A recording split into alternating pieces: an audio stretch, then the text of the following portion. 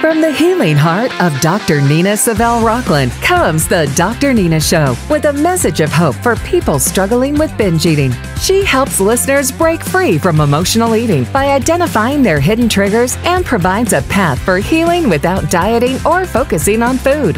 Dr. Nina inspires us to enjoy the full spectrum of human experience we all deserve to live.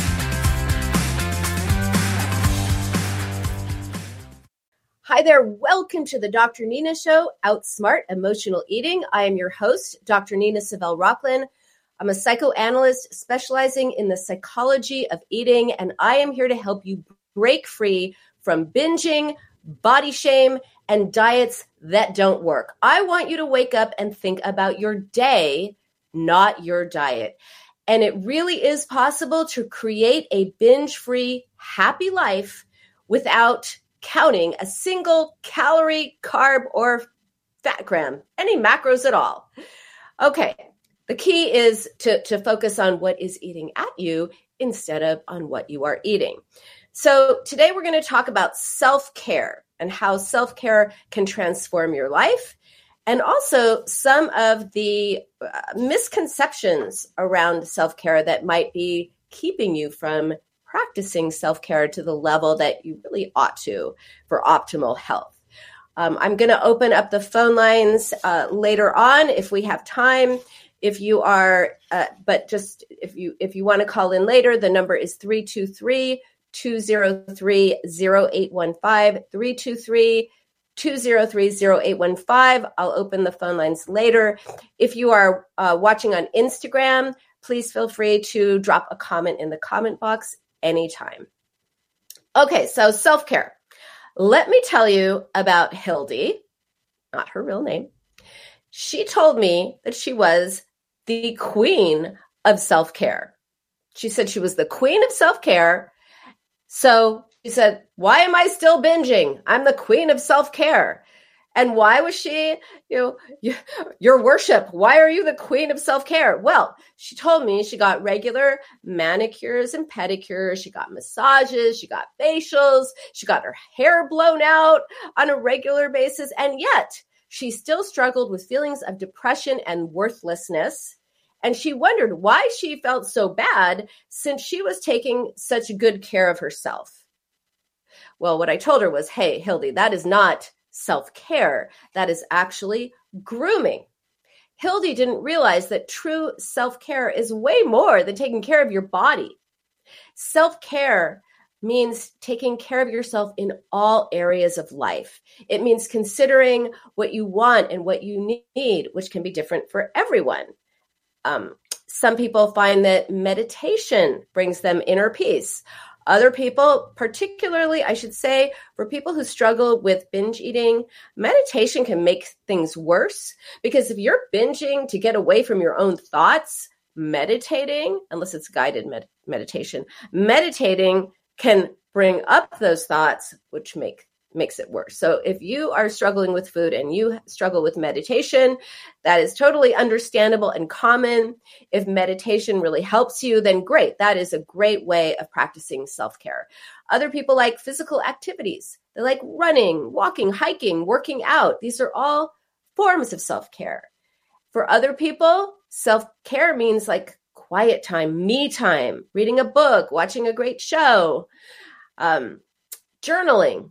Those kinds of self-reflective activities are honoring another part of yourself. So again, self-care can look different for everyone, but it is always about refocusing and reconnecting with yourself. Self-care is a way of recognizing that you are worthy of care and attention. And the goal of self-care ultimately is to build resilience and to create balance in our lives. That helps us cope with the challenges of life, right? The more we do that, the less we turn to other ways of coping. Other ways of coping include binge eating, emotional eating, and other negative coping strategies. Remember that binge eating is not the problem. It is the solution to the problem. The problem is different. The problem might be self-defeating thoughts, depression, an inner critic, anxiety, all kinds of things that are going on within you that you may or may not be aware of. That's what makes it tricky, that then food takes you away from. It is the solution to the problem. It is not the problem. So there are a lot of myths and misconceptions about self-care, and they prevent us from practicing it, from prioritizing our own needs. And that's what I want to talk to you about today, all the myths about self-care, in the hopes that we will break these myths and you will embrace self-care. So the first and most common myth is that self-care is selfish. Self-care is selfish. I can't take care of myself if it means not taking care of somebody else. Ooh, that's selfish, say a lot of people. So one reason for this is that we have this cultural emphasis on productivity and achievement. We live in a society that values hard work, getting ahead, doing more. It's turning us into human doings instead of human beings. That's what Deepak Chopra says. He says, don't be a human doing, be a human being. But unfortunately, we, especially in American society and Western society, is like, go, do, accomplish, produce, do more. And so taking time for self-care can be viewed as an indulgent, especially if it means taking time away from work or other kinds of responsibility. And that leads to guilt over wanting to prioritize your own needs over the needs of others, whether it's the workplace or family or whatever. And speaking of family, that leads to another reason why self-care is perceived as selfish, which is the societal expectations about gender roles. Despite the fact that we are now well into the 21st century, women are still expected to prioritize the needs of others over their own needs. They feel guilty or selfish for taking time to take care of themselves, as if they're taking something away from others to take care of themselves.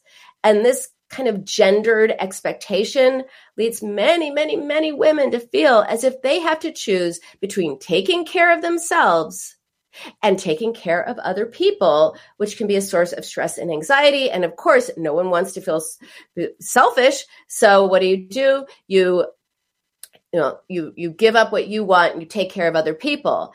And this is frustrating. And often frustration about this state of affairs gets symbolically stuffed, right? Instead of recognizing, oh, this is a disparity I am not liking. I am not loving this. We end up turning to food, which does give you your me time. And then we get mad at ourselves for what we're eating and what we weigh, when the true source of the anger is the social constraint and the prohibition against self-care for women. So it's important to recognize that self-care is just part of the necessity of living. Right? It isn't selfish. You aren't taking something away from somebody else to take care of yourself. You are taking care of yourself so that you actually can take care of other people better. All right, so let's distinguish between what is selfishness, because often if we feel selfish, then anytime we think about our own needs, our own thoughts, our own wishes, we feel selfish. No, that is not the definition of selfish. So let's look at selfishness versus selflessness, being selfless, which is often prized in our society. Oh, look how selfless that person is. But it can be taken to a fault and affect us really badly. So selfish, selfless, and in the middle is self-care. So what is selfishness? It is not thinking about your own needs and wants. It's really an attitude or behavior that prioritizes someone's own needs and desires over the needs and desires of other people all the time, more often than not. So selfish people act in ways that benefit themselves all the time. They don't think about how their actions impact other people, and often they don't care. Selfish people have an attitude of, well, what's the world doing for me lately? What are you doing for me? And they don't consider how they affect other people. So selfish behavior means like taking more than your fair share, putting your own needs ahead of the needs of other people more often than not, refusing to compromise, refusing to collaborate. Crazy. Okay, so I'm reading on Instagram. That's crazy. As I always say, the families of the people I care for. You need to look after yourself so you can care for your parents or family members. Yet I need to listen to my own words and your words. Yes. Do as you say to others. Exactly. You need to take care of yourself. It's so, so, so important. Look, selfish people hurt other people. Now, the opposite of selfishness is being too selfless, which is also detrimental. It's not good to be overly selfless. Let me give you an example of Lily. Again, not her real name. So she told me that she went on this cruise with her girlfriends. And she was very proud of the fact that they went on this cruise to Mexico for 7 days, LA to Mexico, 7 days, amazing. Except here's the thing. Lily, the entire time she's on this cruise, all she is thinking about is the movie The Poseidon Adventure, because she saw that as a kid. It completely terrified her. And to this day, she is terrified of water. But she goes on this cruise and she proudly tells me, hey, my friends had no idea that I'm actually terrified of water. She's proud of it. So she'd taken this cruise to Mexico, and throughout the trip, she managed to hide her fear of water, and she struggled to get through every single day.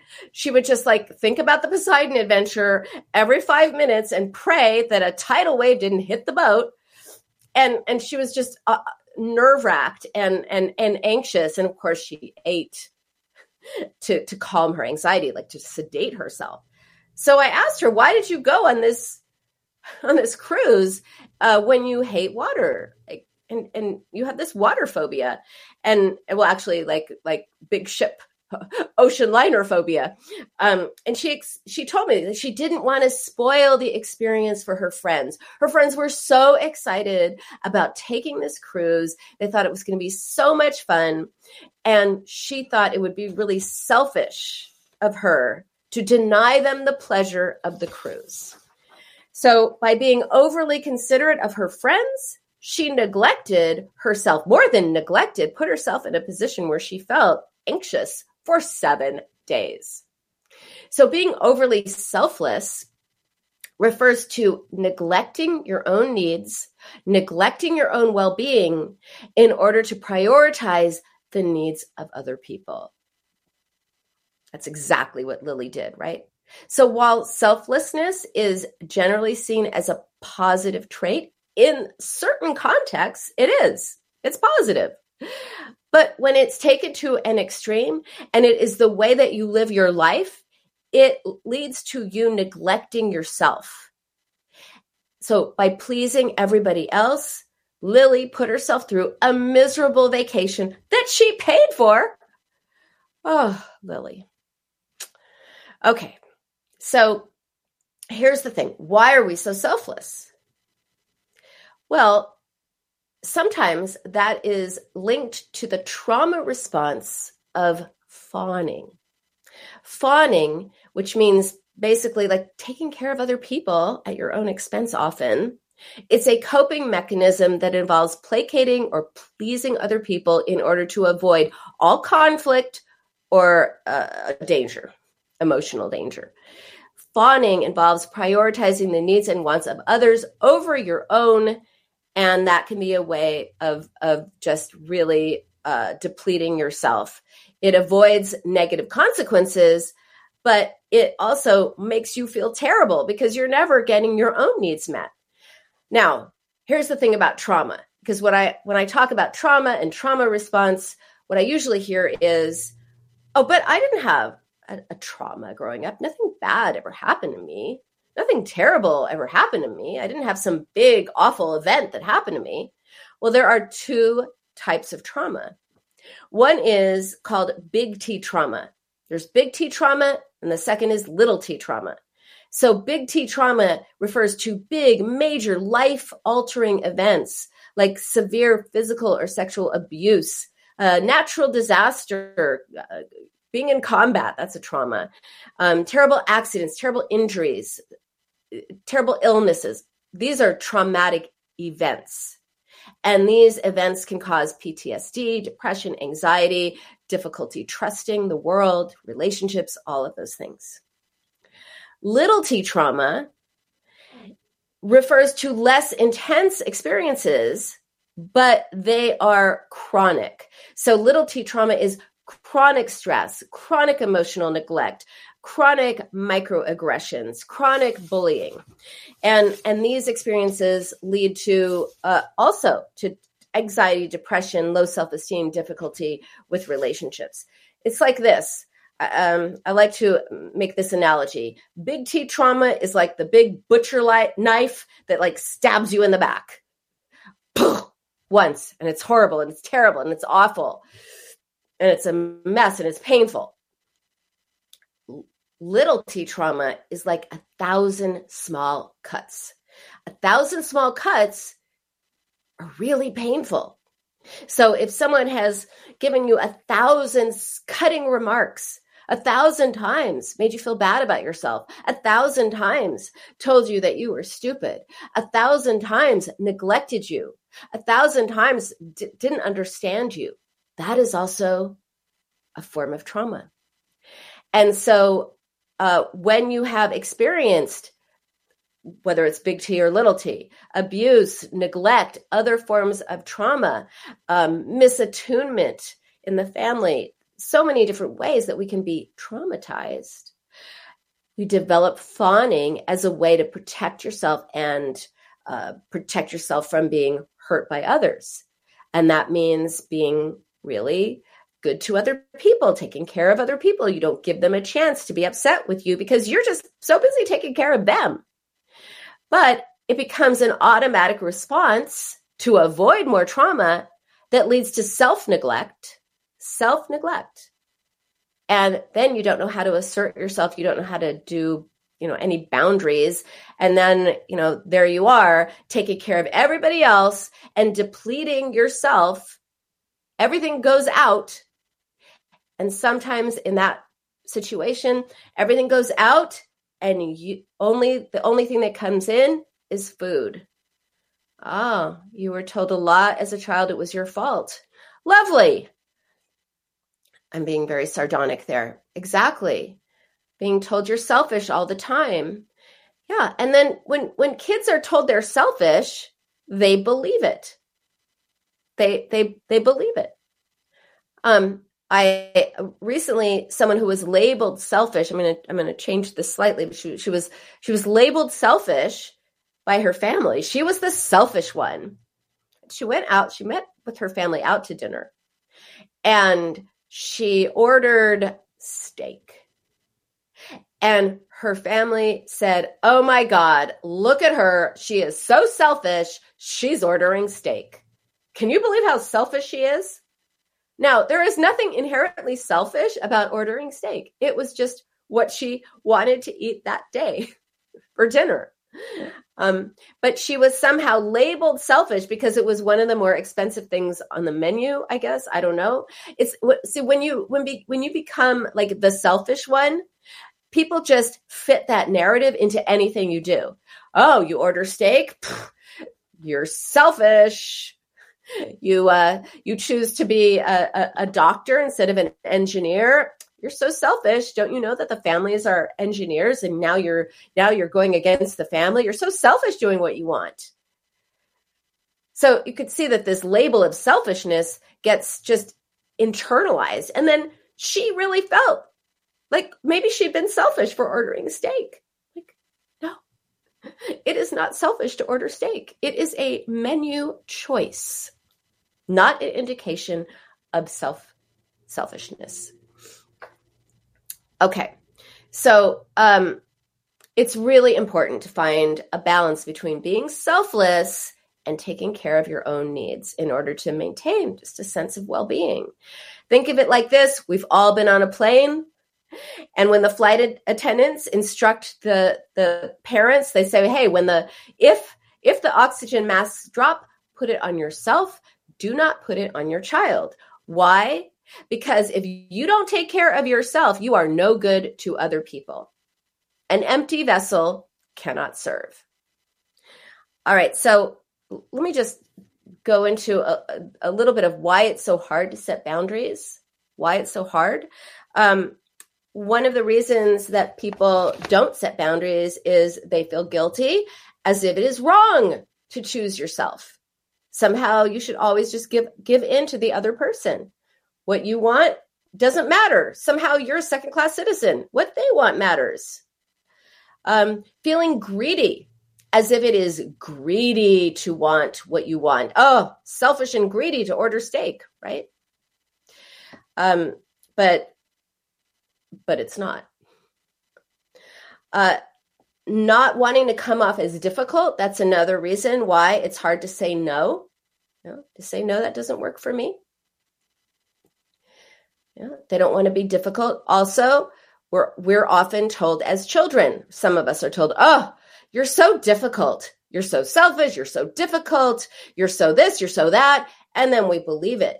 So we don't want other people to perceive us this way. So we give up ourselves and take care of them. And again, not wanting to upset anyone. You don't want someone else to be upset because they're not getting what they want. So you'll be upset because you won't get what you want, but somehow that's okay. Afraid to hurt someone else's feelings.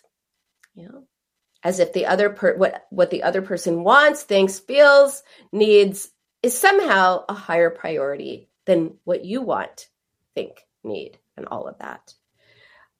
Fear of rejection. What if I say what I need or want or set a boundary and then they don't like me anymore? Well, if that's the case, then your relationship is very much based on you taking care of them. And that is not a relationship. That is servitude. That is conditional. That is unhealthy.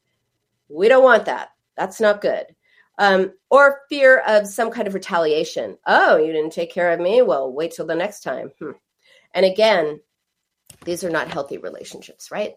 So, but these are reasons why why you might be afraid to set a boundary that will be a form of self-care. Because sometimes by saying no to other people, we say yes to ourselves. So we might be afraid to say yes to ourselves because it means saying no to someone else, and that's going to make you feel bad. And if that's the case, challenge that.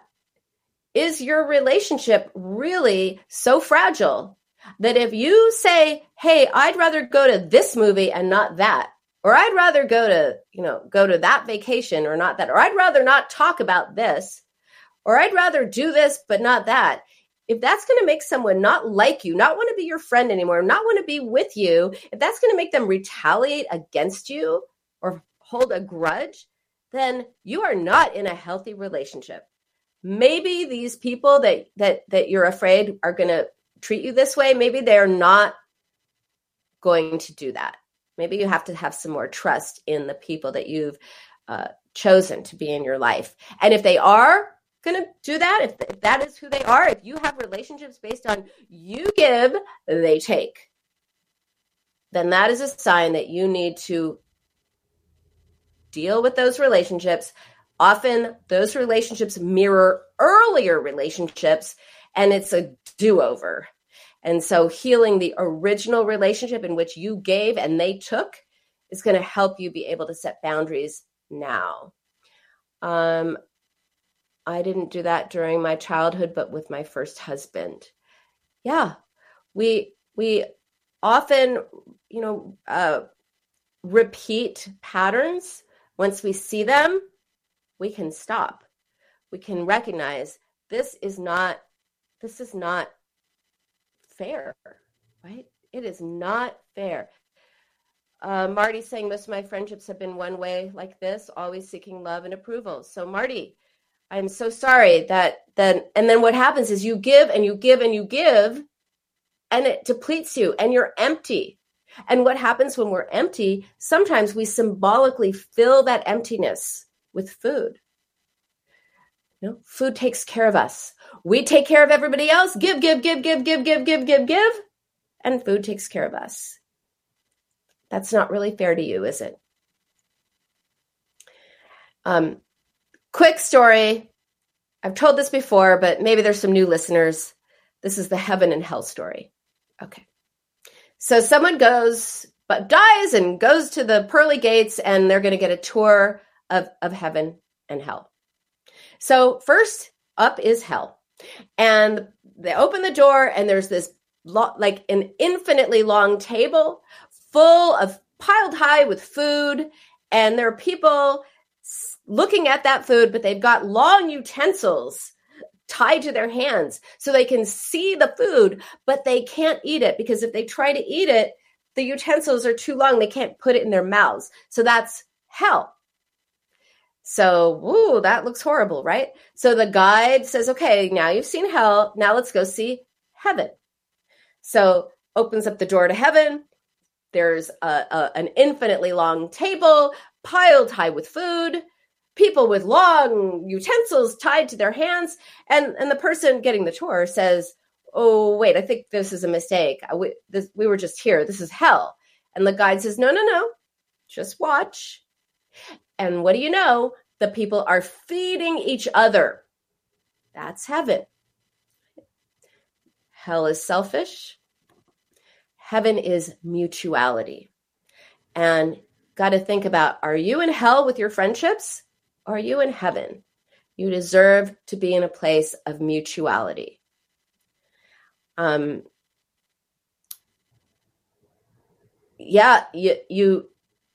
really glad that you are setting those limits.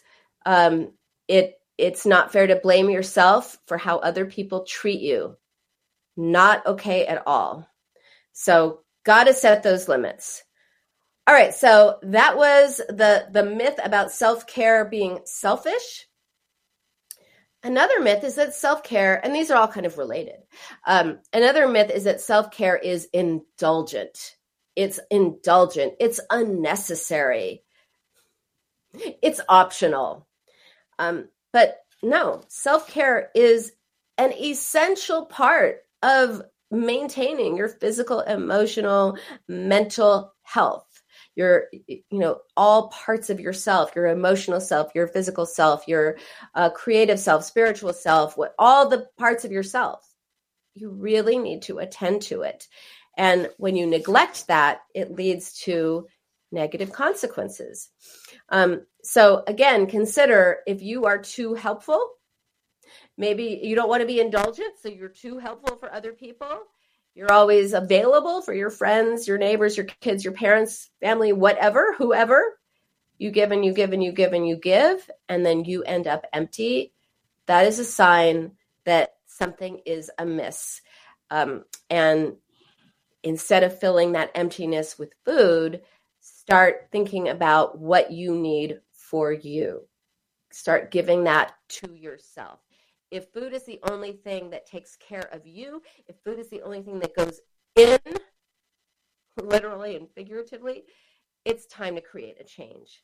Because when we take care of ourselves, we are actually better able to cope with life, cope with the stress of life, which, stress happens, to manage what goes on, to manage our emotions, to really show up for ourselves. And when we are fulfilled because we're taking care of ourselves, we're also able to better show up for other people, but not in a way that depletes you. So self-care isn't selfish and it is not indulgent. It is actually one of the most important things that you can do for yourself and therefore for others. Another myth is that self-care is expensive. Like Hildy with her mani-pedis and her massages and her blowouts and all of the things that actually weren't self-care. A lot of people think self-care is expensive. It's going to involve a big financial investment like spa treatments, massages, yoga classes, vacations. And self-care, if you think of it that way, can look like it's only for people with a lot of extra disposable income. Look, self-care does not have to break the bank. Taking care of your physical, emotional, and mental health involves something as simple as taking a walk, or even practicing deep breathing exercises, or reading a book, or, anything like that, just centering, grounding activities. These activities are free. You could do them anywhere, anytime. Also, spending time with people you love, the right people who love and love you back. Remember that mutuality? Spending time with people you love and who love you, who you feel good in their presence. That is also a form of self-care. That doesn't require a financial investment. Spending time with people who make you feel happy, who make you feel safe, who make you feel supported, that all helps reduce stress and anxiety, contributes to an overall well-being. And when you feel good, guess what? You don't need to use food to feel good. You don't need to eat or binge to escape yourself or to feel better. It also costs nothing to journal, to do a hobby that you enjoy that's, a free kind of hobby. Like tennis would not be an inexpensive hobby, but there are lots of other things that you can do. Self-care is not a luxury. It is a necessity for maintaining your health and well-being. So just take a few minutes out of every day to do something for you to recharge. That's ultimately what self-care is. It's recharging. So when you recharge, you have a sense of well-being. The cost when we neglect ourselves is very, very high. It is not a financial price we pay. It is a price that is, what's the big enough word that I'm looking for? It's a cost that you cannot measure, because you cannot put a price on how bad it is to feel bad. And yes, when journaling, great question. So journaling, I particularly like journaling because it helps you get out your thoughts and feelings out of yourself and onto the page, instead of stuffing it down or distracting yourself. Binge eating is a way of distracting yourself from thoughts, feelings, ideas, and beliefs that are upsetting, scary, distressing in some way. The more that you can be reflective and journal and write out what's going on, the more helpful it is. Let me give you a 3-step approach to stop binge eating. First, you identify what you are feeling. That you may think that you're turning to food because you're triggered by food. I'm here to tell you, you are triggered by a situation or a thought or belief or emotion that you may or may not be aware of. So first, identify what it is that's going on. If you need help with that, I developed my food mood formula, which is in my book, The Binge Cure, 7 Steps to Outsmart Emotional Eating. If you don't have it, grab your copy now on Amazon. I will give you my food mood formula, and it will really help you. Or you can look back sometime in the almost 6 years that I've been doing this radio show. I talk about the food mood formula, but it will help. It will really help you identify what's going on with you.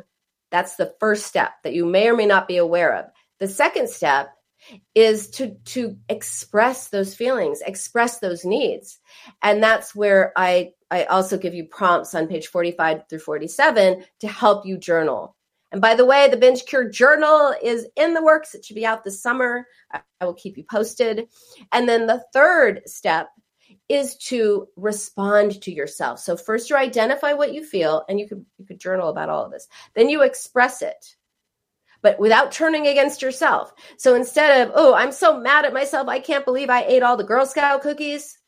It's, okay, if I were not to be mad at myself, let me be curious, not critical, who or what would I be angry at? Let me express that. It's just a feeling. It's just a reaction to a situation. You don't have to talk to the person you're mad at. You just have to express it. And that's where journaling can be really helpful. And then you have to respond to yourself. Of course I'm upset. How else could I feel? If someone else was in my position, I imagine they'd feel this way as well. This is painful and upsetting, and I'm working through this. I'm not going to feel this way always. Right now, it sucks, but I'm going to get through it. I can do hard things, and I'm learning a new way.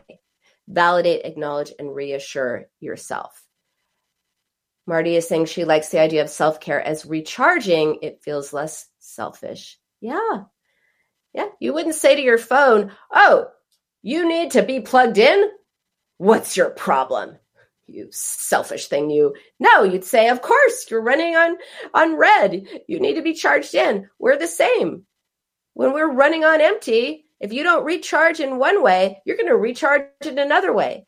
You're going to go to food as a way to recharge or escape. And that's no good. Okay, another myth is that self-care is time-consuming. It's difficult to fit into the busy schedule where you're doing stuff for everybody else in your life.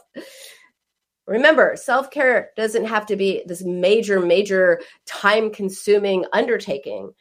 Even like small, simple, quick actions can help you out a little bit. Even if you take like 1 minute. Hey, if you all have ever been pregnant and had a baby, you know when you're having those contractions, how long 1 minute can be, right? Or if you have a toothache or any kind of pain, you know how long 1 minute can be. So give yourself 1 minute, just 1 minute. You have 1 minute for you. Give yourself 1 minute every hour. Just close your eyes or listen to music or do deep breathing or whatever it is that you can do for 1 minute every hour. You've got that. It will make a difference and it will add up. So, obviously 1 minute is the least, but give yourself 10 minutes, 15 minutes a day. If you haven't been doing it at all, it's going to make a huge difference. So just think about what's going to bring you some peace, some joy into your life, no matter how brief a time that might be. And it also, it doesn't have to be something that you do on your own. Right? Self-care isn't always a solo thing. You can go on a walk with a friend, but a friend who listens to you, not a friend that you've got to take care of. So important. Take a class with people, go for yoga with a group of friends or by yourself and be with people. That's self-care too. And again, let's see. So let me just sum this up. So first, identify what your personal self-care needs are.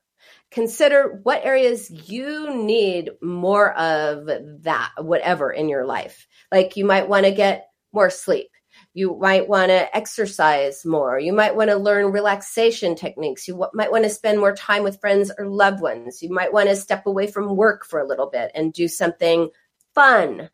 And once you decide what it is that you need more of in terms of self-care, make a plan. Even if you say, I'm going to give myself 1 minute an hour or 15 minutes a day, just prioritize that. It might feel selfish at first. It probably will. But remember, it's not selfish. It just feels that way. Feelings aren't facts. This is something you've learned. This is something that you've come to think of as reality, but it's not. It's an idea that's become your truth, but it is not written. I know of no commandment. One of the commandments that Moses brought down did not say in that stone, it is selfish to take care of yourself. No, it is not selfish. Hi, Kim. Oh, I'm here for another She says she's late. I'm here for another 11 minutes. So yay, I'm glad you're here. So schedule it. And remember, the cost to not doing it is feeling depleted, feeling angry, feeling empty. And then there's food. There's, if you're using food in a way as self-care, a negative self-care strategy, that's no good. it only hurts you. It's a frenemy. It helps you. Yeah, it gives you a moment to yourself. You have something good in your life because you're always taking care of everybody else and there's no time for you, but it's temporary and ultimately it doesn't do you any good. It doesn't benefit you, whereas all these other strategies do. And then really look at how you can implement these on a regular basis. So if you're thinking, oh, Dr. Nina, sounds good, sounds great, I'm down, but I have no idea where to start, then good news, I have some examples of self-care. Here we go. Okay. One of these minimum is going to resonate with you. I know it. Okay. So here are some examples of emotional self-care. I'm going to talk about emotional self-care, mental self-care, physical, spiritual, social self-care, if I have enough time. All right. So, and I think I do. All right. So emotional self-care, writing in a journal, practicing other forms of self-reflection. Taking time to self-reflection means taking time to reflect on what's going on with you. What are you thinking? What are you feeling? What do you want? What do you need? And that can really help you identify patterns in your life that you might want to look at and change. Emotional self-care can include seeking support from a therapist, a coach, a support group, practicing self-compassion and encouraging yourself. That's important too. Mental self-care, taking breaks from work or other responsibilities to give your mind a rest. Oh, that's such an important one. Let me repeat it. Taking time from work or other responsibilities to give your mind a rest. So important. Engaging in things that you find mentally stimulating, like puzzles or drawing or reading or learning something new, engaging your mind. Seeking out new experiences, new opportunities to grow, to learn, classes or whatever, or just, there's so many ways that you can do that. Having fun is an important part of self-care, whether that means watching a great TV show or learning a new something or other. Having fun, maybe not the learning part, that may not be, if that's fun for you, then do it. But having fun, play, fun, enjoyment, laughter. This is so healing and so important. Okay. Physical self-care. Make sure you get enough sleep. Make sure you get enough rest. Get exercise. It's so important to move your body. That is taking care of your body. If you think of exercise as, oh, I've got to exercise, I have to do it, like it's an obligation, then doesn't sound so good, does it? But if you think of it as, oh, I get to do it. I have to move my body. I get to do it. I love how I feel afterwards. Let me think about what I like to do and then do it. It's going to be a lot easier to do it. Only do things you like, by the way. Don't do things you should do or you think you should do. Do things you like. And also taking breaks throughout the day.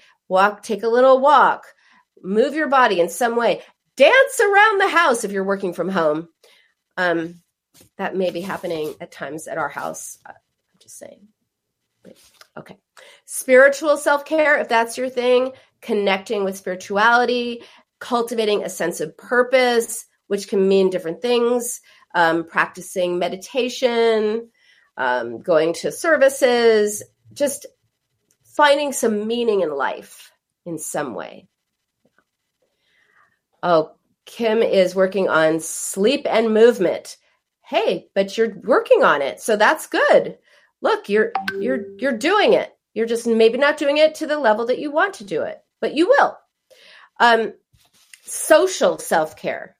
Social self-care is building a supportive network of family and friends, or friends if you don't have family.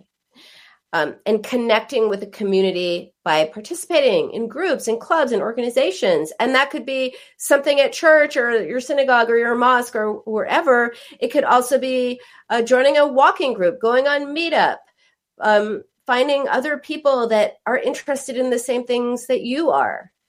it's really important to be social. As we all learned during COVID, well, we really do need each other. We really do need to be connected. Can't go through life without a hug.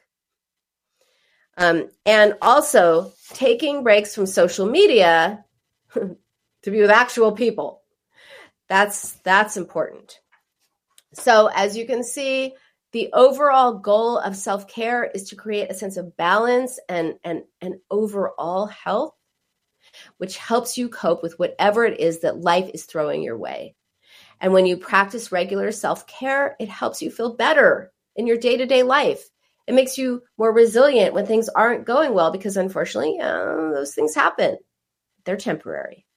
And the better that you feel about yourself and the better that you feel in your body, the easier it is to cope with the messiness of life. Because when we're confident in our ability to take care of ourselves, and when we feel worthy of that care, very important, we don't use food or other negative coping strategies as a way of coping. If you don't feel worthy of that care, why not? Why don't you feel as good as everybody else? Why do you not feel as worthy of being cared for by yourself and others and having mutuality in your life? That is something to really look at, because I will guarantee you this. You learned that way of thinking about yourself. You learned it. Nobody is born thinking, I am unworthy. I am here to take care of other people. We learn to do that. It is a way of getting through life, dealing with the relationships we have, the families that we have, the situations that we have. We learn to give up ourselves and take care of other people. And guess what? You can unlearn that and learn a new way. Because when you take care of yourself, you don't need food to take care of you. And when you have fulfilling and satisfying relationships with other people who can show up for us, nurture us, connect with us, and love us, we don't need food as a substitute for fun, for comfort, or for love. So if you've been feeling guilty about taking care of yourself, take some time to challenge these myths that I've talked about around self-care and consider how you can incorporate some kind of self-care into your life. It is essential for your well-being. It is not selfish. It is not indulgent. It is not expensive. It is not even time-consuming. So take one step today to incorporate self-care into your life. Remember, you deserve it. Okay, we have like 2 minutes left. I'm not sure we have time for a call, but if you are on Instagram and you want to share something, as I am seeing, I'm changing this with my daughter to allow herself to have confidence and to look after her mental health. Yes. Well, if you could do that with your daughter, do it for yourself. Do it for yourself, because often we give other people like the kind of treatment, the kind of love, the kind of understanding that we do not give ourselves. And we have to treat ourselves as lovingly as we treat other people. The more that you sacrifice yourself to take care of other people, the more depleted and unhappy you will be. And there's binge eating to cope, right? Because when you're binging, you're not thinking, you're not feeling. Then you can get mad at yourself for eating or what you weigh. And then all the feelings that you have in your life get turned back on you. And that is not fair. That is not fair. You deserve to recharge. You deserve to be your happiest, most healthy self. And I really encourage you to practice some kind of self-care starting today and every day. And you are very welcome. Thank you so much for joining me today on the Dr. Nina Show, Outsmart Emotional Eating. I'm Dr. Nina Savelle Rocklin, psychoanalyst. I am here to help you create a binge-free, happy life. Also live streaming on Instagram, or you can listen later wherever you get podcasts. whether that is Apple Podcasts or Dream Vision 7 podcasts. And for a deeper dive into this topic and everything else that I talk about, please check out my book, The Binge Cure, 7 Steps to Outsmart Emotional Eating. It is available on Amazon in every format, including audiobook. And I read it to you. So it's like having me with you at all times. All right, everyone. Practice that self-care. Stay curious, not critical. I'll see you next week. Calling all authors. Have you been considering an audiobook? Well, look no further. Come take advantage of Dream Vision 7 Radio Network's unique in-house audiobook production, which includes benefits and bonuses from our radio station. Let our knowledgeable staff guide you to create the audiobook you've always dreamed of without breaking the bank. Check out our full one-stop service from A to Z, including the ACX process. Schedule a free consultation by calling 508-226-1723. That's 508-226-1723. Or go to DreamVision7Radio.com. Thank you for joining the Dr. Nina Show, heard every Tuesday at 11 a.m. and 11 p.m. Eastern on Dream Vision 7 Radio Network. Join Dr. Nina next time for more diet-free strategies on how to outsmart emotional eating so you can stop thinking about food and start living your best and most happy life. Find out more about Dr. Nina Savelle Rocklin at drninainc.com. That's drninainc.com. The Dr. Nina Show is now on the Dream Vision 7 Radio Network every Tuesday, 11 a.m. and 11 p.m. Eastern Time. From the healing heart of Dr. Nina Savelle Rocklin comes a message of hope for people struggling with binge eating. She helps listeners break free from emotional eating by identifying the hidden triggers to binging and provides a path for healing without dieting or focusing on food. As she puts it, it's not what you're eating that's the real problem. It's what's eating at you. Be sure to tune in for diet-free strategies on how to outsmart emotional eating so you can stop thinking about food and start living your best and most happy life. This is Dream Vision 7 Radio Network, uniting mankind with universal love. Our shows are created from the heart, bringing each listener to a place of divine enlightenment. Breathe, relax, and enjoy. Let life flow.